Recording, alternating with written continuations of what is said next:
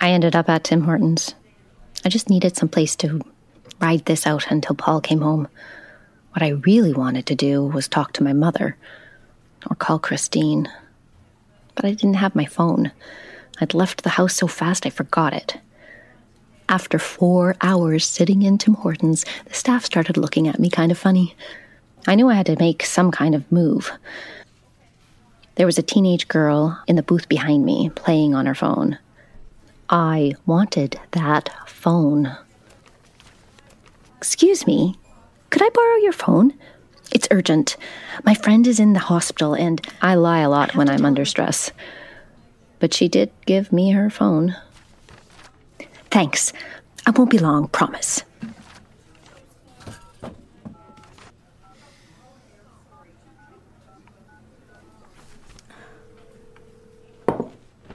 Hey, Diane, what's Paul, up? sorry to disturb you. I can hear you're still out. Yeah, still at the restaurant. Man, these Tokyo guys can really drink. Hey, what about you, birthday girl? Where you at? At La Scala with Christine. Oh, that's fantastic. You deserve it. We're sharing a bottle of wine. Oh, sounds like a party. Paul, did you plant the voice of an Italian man in the house? Even before it was out of my mouth, I regretted it. Huh? Paul, please. Can't you get away? Make up some excuse. Not if I want to stay employed. Oh my God. Mr. Yakamoto just asked Yolanda to dance.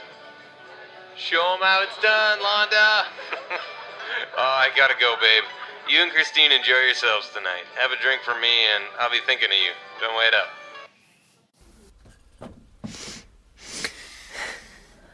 I never felt so alone as I did at that moment.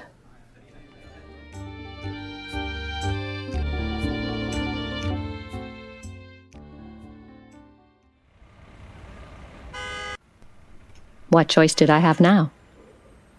I walked the 4 blocks home, feeling completely deranged, like some kind of mad woman. And believe me, there is no lonelier feeling than that. I was tempted to grab a stranger off the street and invite them over. I told myself to get a grip.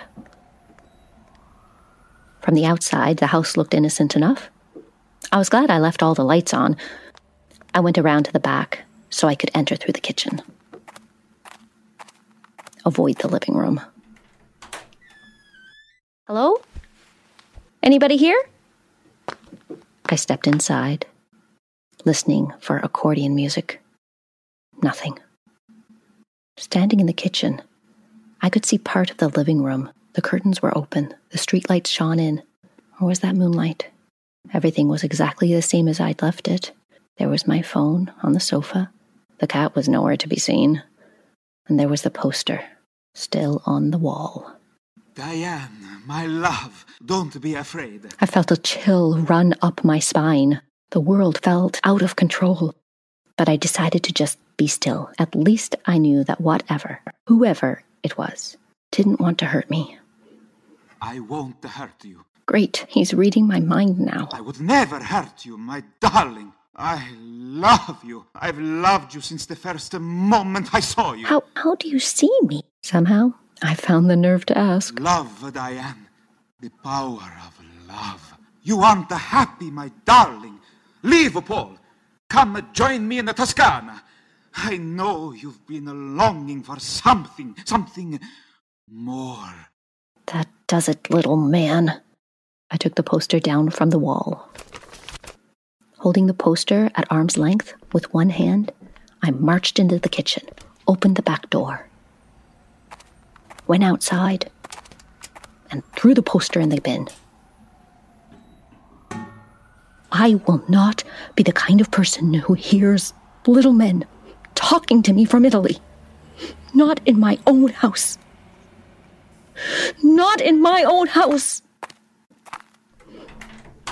Oh, God. What's happening to me?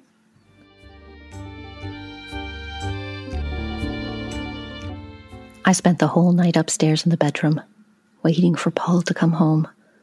I had my phone with me in case he called, but he didn't come home, and he didn't call.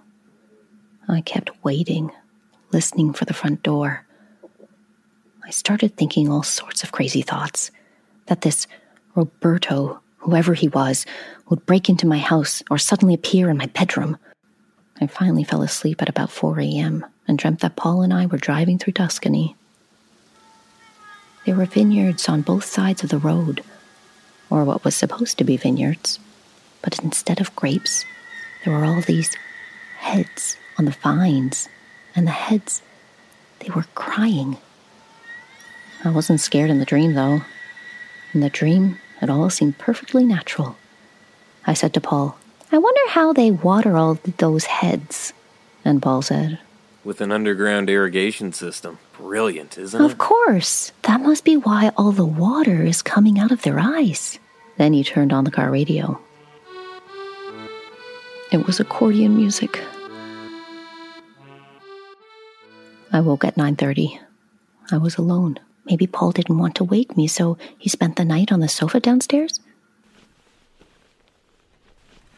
"Paul?"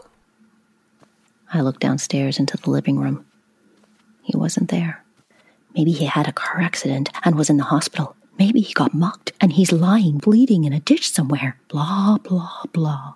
Anything to avoid the obvious. Yes, I was really that blind about the state of my marriage. I went back to the bedroom. My nerves were shot. My body ached all over from tension and lack of sleep. Whenever I get stressed, I call Christine. She makes me feel better. I know Paul doesn't like her much, but I do. She doesn't judge. I texted her, told her it was an emergency, that I was having a total breakdown. She agreed to meet me right away at our favorite little European coffee shop.